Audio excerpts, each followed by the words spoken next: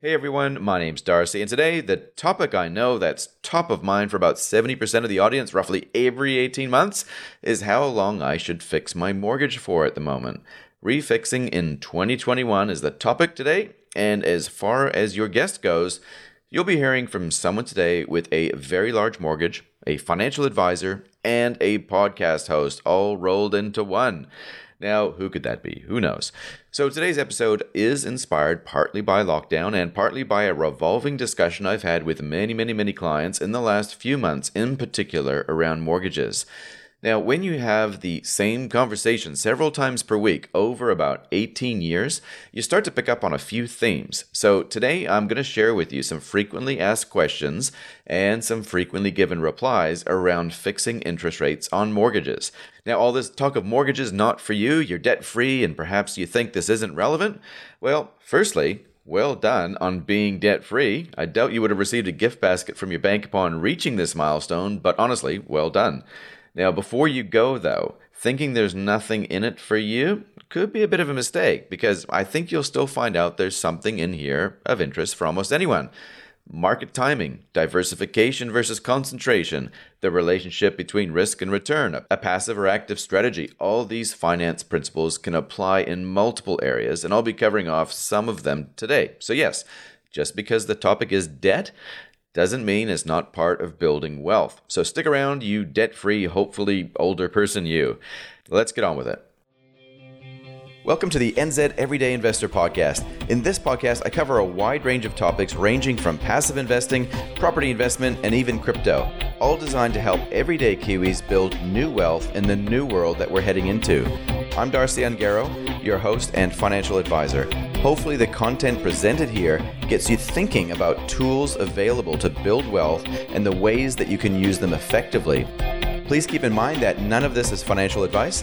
Investments or strategies discussed may not be suitable for everyone, so be sure to do your own research before acting on anything discussed today.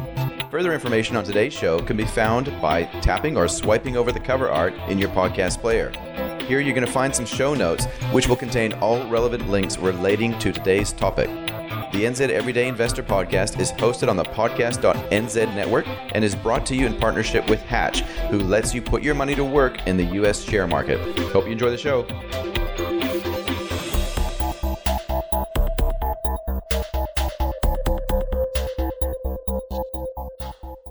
Now, about a third of my conversations each week center on mortgages and property-related things. Maybe about half of that third is talking to people around how long to fix the interest rate on their mortgage for. Now, to some of you, that may sound really dull, I suppose, but I think it's actually pretty interesting. Now, what we're led to believe around where mortgage rates are likely heading can often be a mixed bag of information. I really question things when bankers or economists are convinced they know what's going to happen next, because I'm pretty sure they have no clue at all either. Certainly no more of a clue than the average borrower who invests a small amount of time into thinking things through carefully and, in the end, trusting their gut. So I think having a good think, and ideally if you can, having a chat with someone who's qualified can make a huge difference in where you end up long term and how much you pay in interest to the bank and what kind of risks you take along the way. Fixed rate mortgage decisions are at the intersection between decisions that can be controlled by borrowers and risks that cannot be controlled at all. So, some frequently asked questions and some frequently given answers today. I hope that you find this useful. Now, if you've ever had a mortgage, you probably have thought through some of these things that I'm going to cover today, but maybe not everything and not in the way that I'm going to frame it. And just to be clear from the outset, you're not getting a mortgage rate prediction here, or you're not going to get an explicit instruction on how long everybody should fix for. But what you are going to get is a perspective that, if you're a bit of a thinking person, may just help you with a bit of your next decision. So question number one, why should we fix the interest rate on our mortgage? Now, this may sound crazy, but there have been times when the floating interest rate was the cheapest on offer, and it was really hard to convince people of the benefits of paying more for certainty. Fixed interest rates have been much cheaper than floating rates now for quite a while. But this question of why we should fix the interest rate is actually a common thing people ask. I'll give an answer, but first, let's clear the air around three different terms that are often used when discussing mortgages. Now, by term, I don't mean a phrase or a word, but I mean a length of time. Now, the loan term, or the period of time in which the bank will allow you to have a mortgage for, is the first thing. Often when you take out a mortgage, you may select the longest loan term, like 30 years, and then as you go through life with increasing income, you may decide to decrease the loan term. All this does is adjust the ratio of principal to interest, the principal being the amount that you borrowed and the interest being the cost of borrowing the money from the bank. Now, the next term is the interest-only term. If you've bought a rental property or you've taken out debt to invest in something else, often, but unfortunately not always, the interest is tax deductible. So borrowers, especially when they have a non-tax deductible debt like their personal mortgage, often elect to park the more tax-efficient debt on the side in the form of an interest-only mortgage. The interest-only term can be up to 5 years generally, and when it expires, it often requires a fresh application or request to the bank to request another interest-only term. Now, some banks are harder than others to get these requests approved, and for property investors in particular, it pays to consider the risks associated with getting interest-only declined or withdrawn at some point in the future. Now, the last term is what we're going to focus on today. This is the fixed rate term. This is the period of time in which you agree the interest rate will be locked in for. The loan term, the interest-only term, and the fixed rate term are all completely independent of each other. When you fix your mortgage, all you're doing is agreeing with the bank that for a period of time, typically between 1 to 5 years normally, the interest rate cannot change. At the end of the fixed rate term, you need to arrange another fixed rate term, or the loan account turns into a floating rate, which is typically higher, and is subject to change at any stage. If you also have an interest-only term at any stage during the fixed rate period, your principal payments could recommence upon the expiry of the interest-only term. It's common for people to get caught out like this, so that's why I'm mentioning it. It's a quick tip while we're on this topic. Now remember, 6 weeks out of an interest-only rate expiry or interest-only expiry, put it in your diary. Makes sense. That way you're never going to lose track or forget about it. Now, the reason why we fix the interest rate is because floating rates float. And most people prefer certainty, especially if it's cheaper. Now, a bunch of things affect interest rates. Some things are really simple, some things complex, and some downright mysterious. And by mysterious, I just mean hard to understand. Not like Nancy Drew type mysterious level here, but just medium mysteriousness. Some of the simple things perhaps you know about, like the official cash rate or OCR, more about this shortly, or changes to interest rates overseas, or inflation expectations, or the economy. Some of the trickier things that influence interest rates revolve around the money creation and destruction story that occurs between the retail bank and the IRD. More on this story one day. Now, if we're borrowing money to invest in or own things, we're exchanging something that's programmed to lose value over time. That's our money. For something tangible, ideally scarce, and something that's increasing in value. It's the ultimate trade. And to be honest, this is actually what investing is. Trading something that's extremely temporary for something less temporary. So when we do this, we need to ensure that we can always be in a position to repay the debt that we take out. Now, throughout this episode, I'm referring to debt, by the way, but what I really mean is a mortgage. So we get rid of our debt either gradually with our after-tax income, or we get rid of it from a house sale, inheritance, or the sale of some other investment, and so on. So why fix the mortgage? Well, simple answer is because it's cheaper and it gives you a little bit of certainty. See, I told you I'd answer it eventually, but thanks for hanging in there. Next question I get is, what do you think is going to happen with interest rates? Now, I get this quite a bit, I must confess, and I like answering this question with people, though, because it's where I have the privilege of standing in between the financial things that people can't control and the things that people can control. Some borrowers, just like some investors, put far too much weight on the macro with little regard for the micro, or the other way around. More on this in a second. Now, a lot of stuff, though, impacts the interest rate that you pay on the mortgage. Some of it can be really interesting to learn about, but this is one of the areas where learning about everything out there doesn't normally translate into making good decisions in here, at home, where you actually do have some influence. So when I get asked this question, I'll have a good guess as to what may be happening with interest rates, just like the rest of them, but I try to do this by looking through two different lenses, ideally at the same time. The micro, or what I refer to as the risk management lens, and the macro, where it's more about speculating where interest rates will be at some point in time in the future. The micro-macro refocusing exercise is a good wee hack on the mind to force good decision-making when it comes to your mortgage. If you can master this technique around the decisions with refixing your mortgage, you can start to apply it with other parts of your investment portfolio too. Now, when I think micro, these are some of the questions I'm thinking of. What's my income going to be like in the next 1 to 5 years? Will I want to sell something, sell a property, and move on to a different area at some stage? Do I have significant renovations coming up? Or are we going to have another child? Well, with that last one, I can answer no. But you get the idea. All the things that I know, or I ought to know, about what's happening in my world in the next 1 to 5 years, that's the micro lens.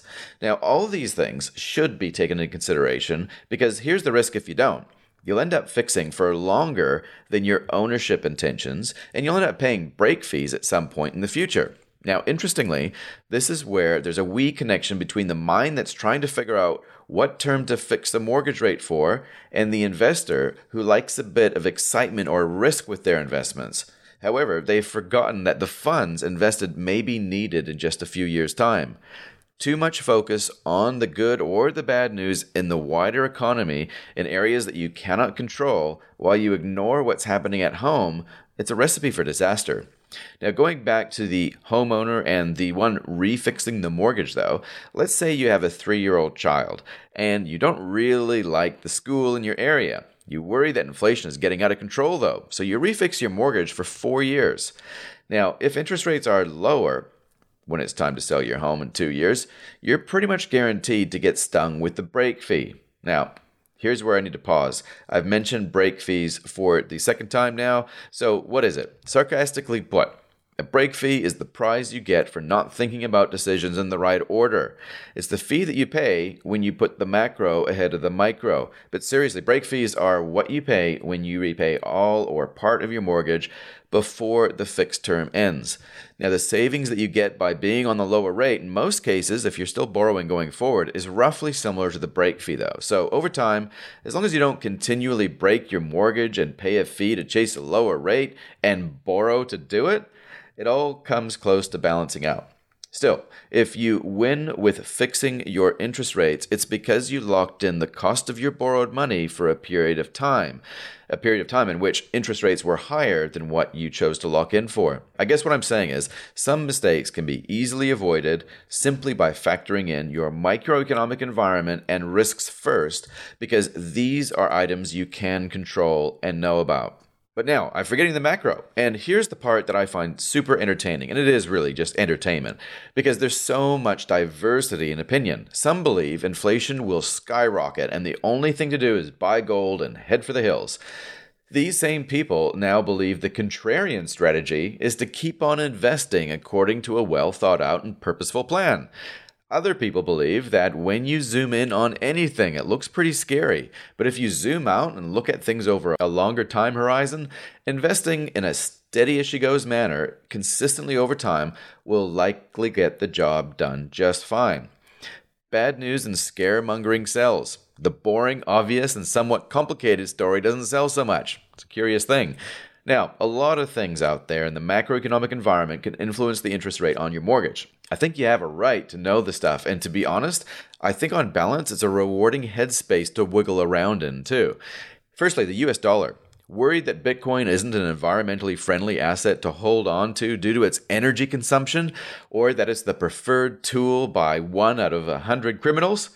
Well, shall we talk about the ethics of owning investments denominated in a currency which is backed by nothing other than the world's largest military instead? This is something interesting to watch, because at some stage, if the US dollar gets knocked off its perch, and I don't know any other way to say this, there's going to be war involved, physically and financially.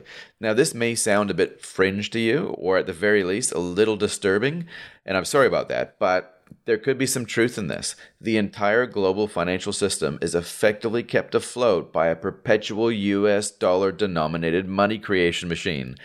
Regardless of the reason why it's justified, the speed this machine runs at, and the way that central banks run across the world in unison, could keep the cost of money suppressed for quite some time. Could. Now, by having a look at the US dollar, I think you can gain a little bit of confidence in the longer term trends for interest rates. When supply increases and demand decreases for anything, the price goes down, right? Now, this has been the story over 50 years with the US dollar. Almost to the day in 1971, Nixon took the US dollar off the gold standard. Now, I have no idea of the end game here, I must confess, and how this plays out in terms of interest rates in New Zealand. I'm not entirely sure. But if I ever hear a believable explanation around this, I'll let you know. Now, the next thing to look at is what's happening in the property market, the share market, and the crypto markets. Most markets, you could say, are highly correlated right now. They're kind of all moving up and down in the same way, more or less. It's harder than ever to find genuine diversification around all the mainstream investments. As discussed already, all traditional markets are either directly or indirectly connected to the same thing, the US dollar as the denominator. Property, crypto, share markets, it all feels artificially high right now, but I don't think anyone could confidently say that the bull run is over yet. If markets and or the economy tanks, generally, interest rates would decrease. This is the natural order of things. The issue is, where do we go when interest rates are already this low? I know we all want our low interest rates. If we're borrowers, we want them to be super low, right? But falling interest rates from here on in could be actually the sign of something that's no better at creating life anymore than it is at sustaining itself. Now, some other areas really quickly that I think about from time to time, demographics, deflation, and the creative destruction thing coming from blockchain-based technology. These are big topics, and they can indeed impact where interest rates may be heading. So ideally, some of these things should inform your next financial decision around refixing your mortgage. Although it's not all about the big picture complex economics-y type stuff, let me share this fond memory just to illustrate the point of why it's important to look at the macro and the micro. In early 2008, almost everyone I was talking to about mortgages were fixing for 9.4%. That was what was going on, roughly around 9.4%, I think it was, for the 5-year fixed interest rate term. That was one of the cheapest terms available at the time. The global financial crisis had finally arrived on our shores, and the interest rates had been increasing consistently for a while. People freaked out. More than a few economists called for a housing market crash. One of them said it would never ever rebound again. And they were also saying that even higher interest rates would soon follow. Well, history doesn't repeat, but it surely does rhyme in this space.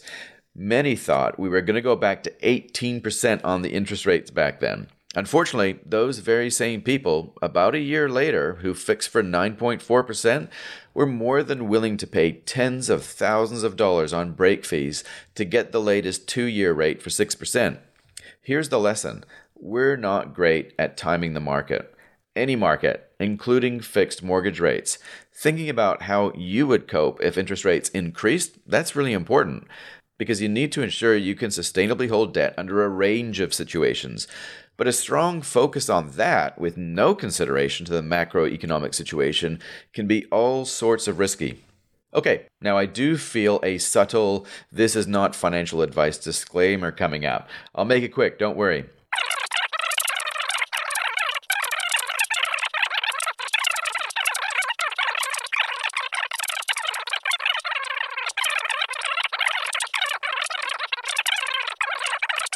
There you go. Told you I'd be quick. Okay, so before we go on, I'd like to give a bit of airtime here to Hatch also, one of the partners of the NZ Everyday Investor podcast. Hatch is the platform that I've personally used to build my very own portfolio of US-based shares. And here's the good news. You can use them too. It's not just for me. You can even use Hatch with your kids. I'm doing exactly that right now, and they're actually sort of maybe getting into it. What I like, though, about Hatch is that the platform is super easy to use, it's affordable, and they're a New Zealand-based business that supports podcasters like me. Now, check out the show notes for a link to click on where you'll get a $20 top-up for the first $100 that you deposit into a brand new account. Okay, let's keep going here. Here's another frequently asked question. How can you tell when interest rates are going to change? I like this one because it really gets you thinking, and I think more of us should consider doing it. And well done for those who do it. Now, generally speaking, there's a man-made link between inflation and interest rates. If you're into learning more about inflation, by the way, check out episode 172, Where to From Here, with ANZ Chief Economist Sharon Zollner. That was only a few weeks ago. Or with another economist, Chris Tennant-Brown from ASB, Inflation, Friend or Foe. That's episode 104. Links in the show notes. Now, simplistically, inflation is a way to describe the rate of price changes over time. Inflation, however, can also be a way to describe how value leaks out of the currency that we use. Lastly, in the context of investing or consumption, inflation is what happens when you increase the supply of the denominator. Okay, the rules of the game that used to apply in the past, specifically that interest rates increase when inflation is strong or decrease when inflation is weak, they do not have to apply in the future. That's kind of the big lesson of 2020, right? Now, in the past, you'd be safe to assume that when inflation or the general rise in the growth rate of prices and wages picked up, that interest rates would be increased also. Significant and sustained inflation is accepted as a social harm. So creating a handbrake of sorts in the financial system, that of increasing the cost of money, is designed to slow down economic activity and ideally restore the level of inflation in the Goldilocks zone, which is typically around 2%. Inflation, you could say, is a natural phenomenon that occasionally occurs, and much like pandemics, bushfires, and other natural disasters, we humans think, hey, if we can reduce harm, let's reduce harm. Simple. This is where the intervention comes in. Each central bank in the world has a mechanism which can be adjusted that indirectly affects the cost of money, or interest rates. In New Zealand, this is the OCR, or official cash rate. The OCR lever is pulled in situations where inflation is at the upper bound of what can be tolerated in a financial system. The cost of money is increased in order to dissuade spending and incentivize saving or debt repayment. Think about the last 5 years in particular. The cost of money has been on a steady decline, which was really accelerated last year. The idea is to create a sugar rush of economic activity in the spirit of breathing life into what could otherwise be Frankenstein's monster, without turning the economy into an insulin-dependent diabetic, too. Now, low interest rates increases the speed at which money moves around. This, combined with quantitative easing, which you can learn about in episode 148, link in the show notes. Ultimately, this new money flows to assets first, then to consumption, then to wages, and ultimately towards taxation. In optimistic times, when the cost of money is low, more money gets created through the banking system in New Zealand. Next time you take out a mortgage, ask the question, where was this money before you gave it to me?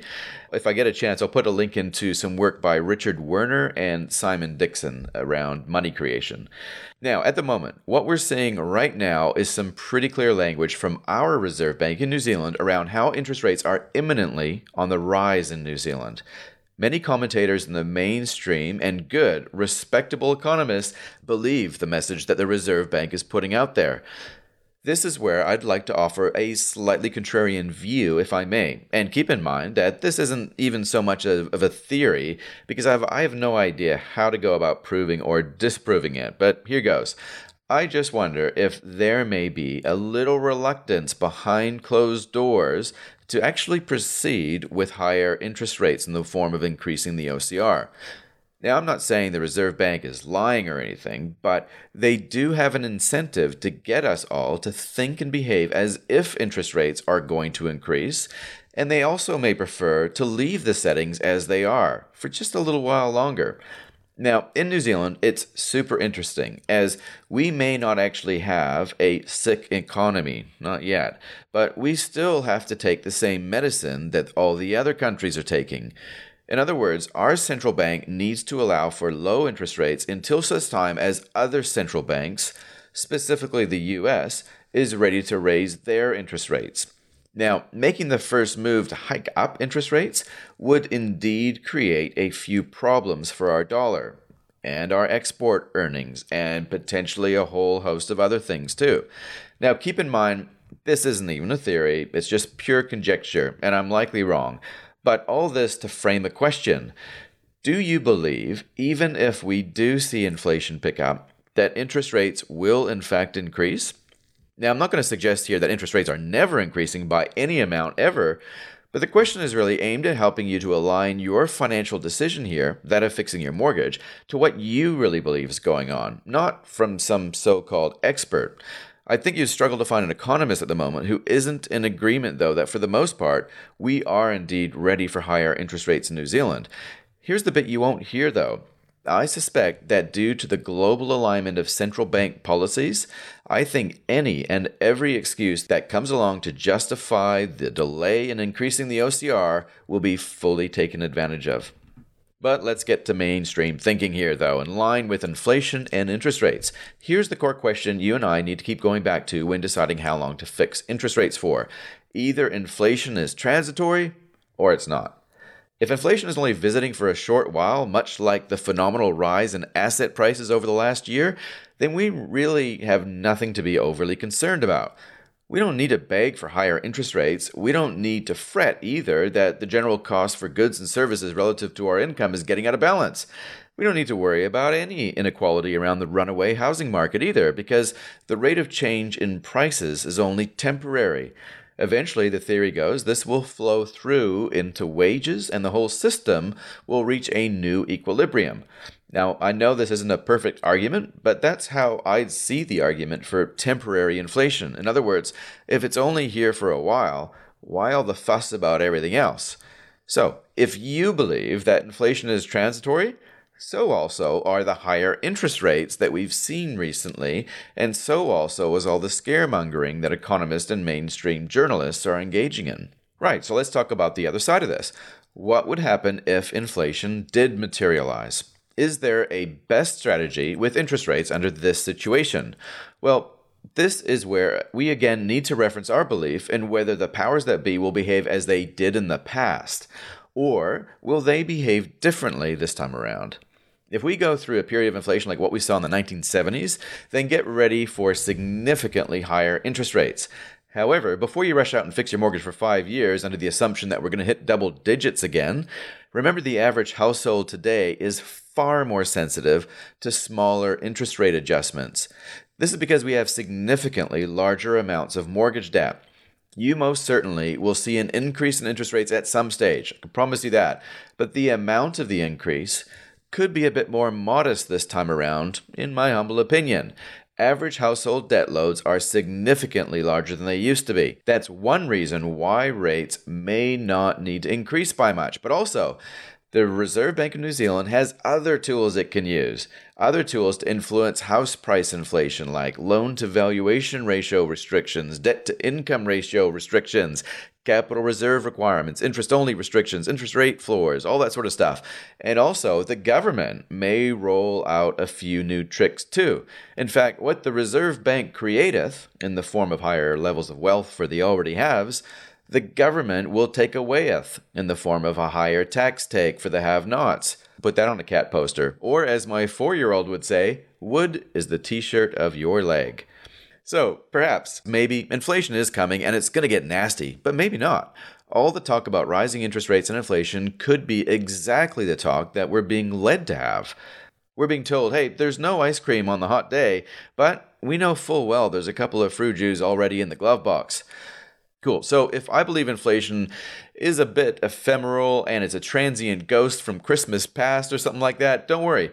Take the cheap money and be glad. If you believe inflation is verging on super bad, though, lock in a 5-year interest rate. But here's another frequently asked question. How should I respond to what may happen? Is it really that simple?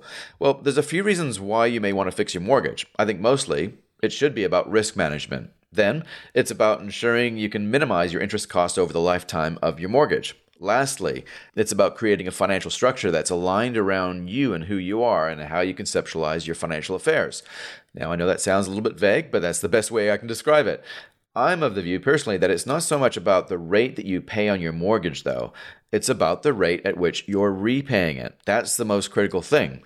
With refixing, though, just like any financial decision, what you're accountable to is your response to things that you cannot control. So don't blame Tony Alexander or Adrian or even me. If you fix for a cheap rate, but not for long enough, or you get a more expensive rate, but the higher rates never eventuate, That's on you.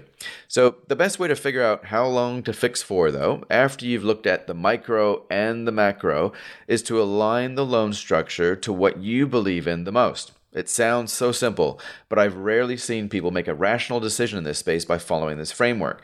For the most part, in fact, this is how things actually work. We choose the second cheapest interest rate and then we wrap a rationale around it. Now, when you break it all down, I'd also suggest that how we arrive at many of our financial decisions involves gut feelings. But how we explain our financial decisions often involves precise logic. If you believe with certainty that interest rates are continually on the rise, for example, and you're not selling your home for 5 years, then why wouldn't you fix your mortgage for 5 years? On the other hand, if you believe that this was all smoke and mirrors and interest rates were going to fall away again soon, then why would you fix for anything longer than 1 year? Now, so far I've skirted around the idea of putting it all on a long-term, more expensive 5-year rate or all on a shorter-term, cheaper 1-year rate, which you would arrive at based on your beliefs around what you think is coming next. Now, right about now, you might be thinking, can I just simply split the mortgage in two and do both? And the answer, of course, is yes. Yes, you can. In fact, when you're refixing, you can do all sorts of things. You can fix your loan term for as many components as you desire. Half on a 1 year, half on a 5 year, all of it on a 3 year, some of it on 1, 2, and a 4 and a 5, and a bit on floating to allow for voluntary contributions throughout the year. You can even make lump sum payments at time of refixing. You can increase your regular payments or revert to the original loan term. You can even change banks. All these things, by the way, they take a little bit of time and paperwork, and it's a little bit of a hassle, but all things are definitely possible. Here's the thing, though. I need to mention a significant problem associated with making your loan structure overly complex. I've seen many loan setups crafted with precision, allowing for a very idealistic goal of debt repayment, which may or may not in fact be suitable for borrowers of every age and stage. A common way is to split up the mortgage and fix a chunk on each and every option, with the idea to make a lump sum payment off floating mortgage accounts where the available credit is then used to apply to each of the yearly tranches that expire. Sound confusing, doesn't it? But there's variations on this theme, but in most cases, it's a template wrapped up in a marketing program aimed to generate more mortgage business for someone. Here's what I've observed happens for the vast majority of people who adopt too much complexity with their loan structures. The realities of life, like having children, renovating, selling, upgrading, more often than not, more than offsets the clever wizardry in the borrower's loan structure. Now, I know this is slightly tangential, but I'd go so far as to say that there's real wisdom in considering this question before you get overly aggressive with debt repayment. Am I actually at peak debt? Yes, I'm paying more interest the longer I have this mortgage for. But if I'm going to be borrowing more soon again anyway, why am I aggressively repaying the mortgage and feeling bad or good about how I'm tracking? Now, I'm not suggesting that you should never get rid of your mortgage, but just like with any conservative investment strategy, it's best done when you have a short time frame, right? The vast majority of borrowers, I suspect, especially those who are in their 30s, grossly underestimate their ability to repay debt in their 50s. Moving on though, I recently helped someone tidy up their mortgage, which consisted of over 32 different loan accounts.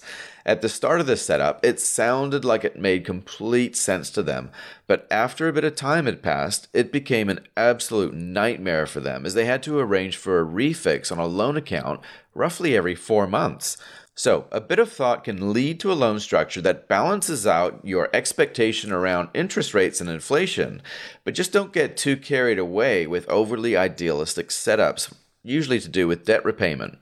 Just like with investing, there's often a limit as to the benefits of diversification.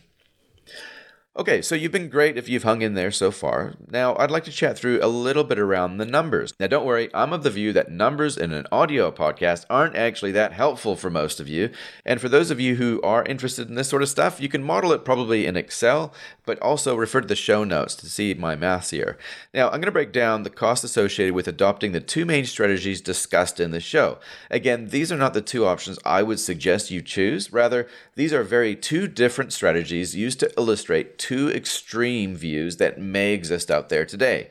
So let's assume you have a $500,000 mortgage for this example, and you're fixing it for 1 year at 3%, or you're fixing it for 5 years at 4%. These aren't actual interest rates, FYI. So option 1 is what I would call the active strategy, which involves fixing your mortgage for 1 year, then refixing it each and every one of the next subsequent 5 years. Option 2 is more of a passive strategy, which involves fixing your mortgage for 5 years. Out of these two options, putting aside all the reasons we've already covered around how to make up your own mind with this, what's the actual cost difference? Again, if you refer to the show notes, you'll see the difference over the entire 5 years of choosing between the 5-year fixed rate loan versus a rolling 1-year fixed rate strategy. The difference is about $25,000. So for these numbers, remember, I'm assuming the 5-year rate is 1% more expensive than the 1-year rate today. I'm also assuming the loan is interest only, and most importantly, I'm making the assumption that the 1-year rate stays the same for the entire 5 years. There's the rub, and more on this in a second. $25,000 appears to be a huge amount of money to spend on the longer-term fixed rate, right? If it was an insurance contract, and it effectively is cash flow insurance, then you'd only really want to pay it if you were firmly convinced that interest rates were going to increase sharply, right? But as I alluded to, the 1-year rate is subject to change each and every year that you fix it for. If interest rates do in fact increase, how much does it need to increase by in order to make the 5-year rate attractive? This is one of the most frequently asked questions that I get around this, and the way to go about answering it is fairly simple. Again, refer to the notes for the maths, but let's assume over the next 5 years, a 1-year interest rate will be cheaper than the 5-year term for 2 of the years.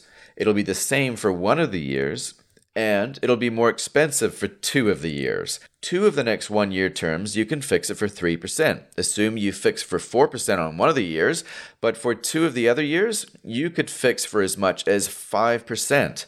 And you'd average out an interest rate equal to the current 5-year term. Hopefully that makes sense to you. In other words, you have to be pretty confident of interest rates actually increasing by an amount which is equal to or greater than the distance between the shorter term and longer term options for at least 50% of the term of the longer term option. Does that make sense? Again, tap or swipe over the cover art and you'll see the maths. Okay, we're nearing the end of this episode around refixing your mortgage. Whoever thought somebody could talk by themselves for this long about this topic? But hopefully you're seeing that the science and the mathematics behind here cannot exclusively be used to locate the truth of a matter, especially with respect to a refixing strategy. There's no formula, and even if there was, I suspect many of us would probably override it anyway. It really does come back down to what's happening in your world overlaid with what's happening in the wider world, with only a small dash of mathematics in the end for spice. That's it. Having a plan really is the plan. Now, I've been really keen to do a short episode like this for a while, as I know this has been a question that many of you may have been coming to grips with at the moment. To be honest, though, I still can't know if this is enough to help you formulate your own strategy. If you're ever in the space of refixing your mortgage, I have some suggestions for you that might be helpful. And please remember, this area of personal finance, or any area of finance really, isn't something that you need to learn once. It's not about simply getting the lowdown and then moving on. No, it's about building a framework of understanding that can be continually updated. So, continually get advice around this is what I'm saying. The next steps, if you're refixing in 2021, getting some advice. Number 1, talk to your bank. However, talking to your bank about some advice around this space may result only in an explanation around what the options are, not necessarily what you should consider doing. So, talking to your bank is kind of like the same thing as calling me in the office and pushing option number 6. It does absolutely nothing. Now, what some banks have done in the last few years, however, is pretty cool. What they've done is they've made it a little easier for you to select your fixed rate term again when it expires using your app or your online banking. Still, it's hard to find an example outside of making things easier where a bank has actually provided financial advice around refixing specific to a customer's need. Now, if I'm wrong here, Mr. and Mrs. Banker, and I possibly am, really sorry, and I'd like to know. So, if you get no joy joy, though, in pushing option number 6, try this next idea. Number 2, get in contact with a mortgage advisor. Now, some financial advisors, like myself, work in the area of mortgages as well as other areas, and some work primarily just with mortgages. I think either way, the idea is to get some bespoke advice on what could be a good loan structure for your exact situation. If you used a mortgage advisor to set up your loan originally, I'd really like to encourage you to reach out to them to get some advice around refixing and get into a habit of periodically checking in with them. They may have a clear picture of your current situation, and considering they're outside of your normal world, they may be able to poke and prod you in just the right way to get good outcomes financially. Okay, a little bit of advice. Deliver consistently over time achieves great financial outcomes. I personally have the view that making it easier to make financial decisions, while it's awesome, could lead to poorer outcomes for some groups of people. Getting advice is what makes all the difference. Best suggestion I have for those of you with no connection to a financial advisor whatsoever. Here's what you should do. Check out the show notes. You'll see a link to Financial Advice New Zealand. Select mortgage as a filter and you're on your way. That'll come up with a list of people in your area that you can approach. Before you make a decision to refix your mortgage, although you may feel like it's insignificant in terms of decisions, try to get some advice. The advisor may initially take you through a bit of a discovery session, or what I would call the initial consultation. The idea here is to get a broad understanding of your financial position, your short, medium, and long-term goals, and some of the ways you may consider using property to achieve your goals. Every advisor is different though, so if you get a Muppet, just keep looking for another one. Now, if you keep getting Muppets, and you're certain that it's not you who the Muppet is, well, then at least you tried. Let's do a quick summary. When approaching the task of refixing your mortgage, start with the micro before you get to the macro. What's happening in your world before you focus on what's happening in the world outside? When you do consider the outside world, more or less, it's about inflation. You either believe it's here today and gone tomorrow, and the response to it tomorrow will be the same response as it was yesterday, or you believe it could get much, much worse and for much, much longer and be dealt with in ways we may not understand. Either way, you would do well to factor in what you believe will happen in your mortgage structure, and by doing so, you can provide the maximum protection from rising interest rates. Having a plan, remember, is the plan. Don't get too complex with your loan structure. Break fees can be expensive, and while a staggered loan setup sounds sexy, it's also really difficult to move away from. Lastly, consider getting some advice, ideally some personalized advice around the big picture with a particular focus on the decision that you have to hand. Now, I operate under a fee-based model for the personalized mortgage advice that I offer, and in some cases, the fee can be refunded depending on the bank that you're using and whether or not you're an existing client. If you want to learn more, you guessed it, check out the very bottom this time of the show notes, and you'll see a link to learn more about what that service involves. That's it for me, and thanks for your patience, and especially thank you to those who listened in who don't even have a mortgage. Amazing, if you actually exist. Next week, I'm looking forward to having another discussion with a financial markets authority. It's going to be fun. Until then, have a great week. Thanks for listening in to the NZ Everyday Investor Podcast, a show that's about helping you, the everyday Kiwi, build wealth. To learn more about the show, please visit nzeverydayinvestor.com or visit your show notes on your podcast player. There, you can find out how to make contact, sign up to our newsletter, and check out previous episodes. We're on a mission to increase wealth for everyday Kiwis. If you'd like to support what we do, then there's a few things that you can do. Write a review on whatever platform you're listening to this on. Share episodes with your friends, or support us financially on Patreon. Before we finish up, just another reminder that what was discussed today is for educational purposes only. Ideally, before acting on anything covered here, please contact your trusted financial advisor or do your own research. Hope you enjoyed today's episode, and we'll catch you next time around.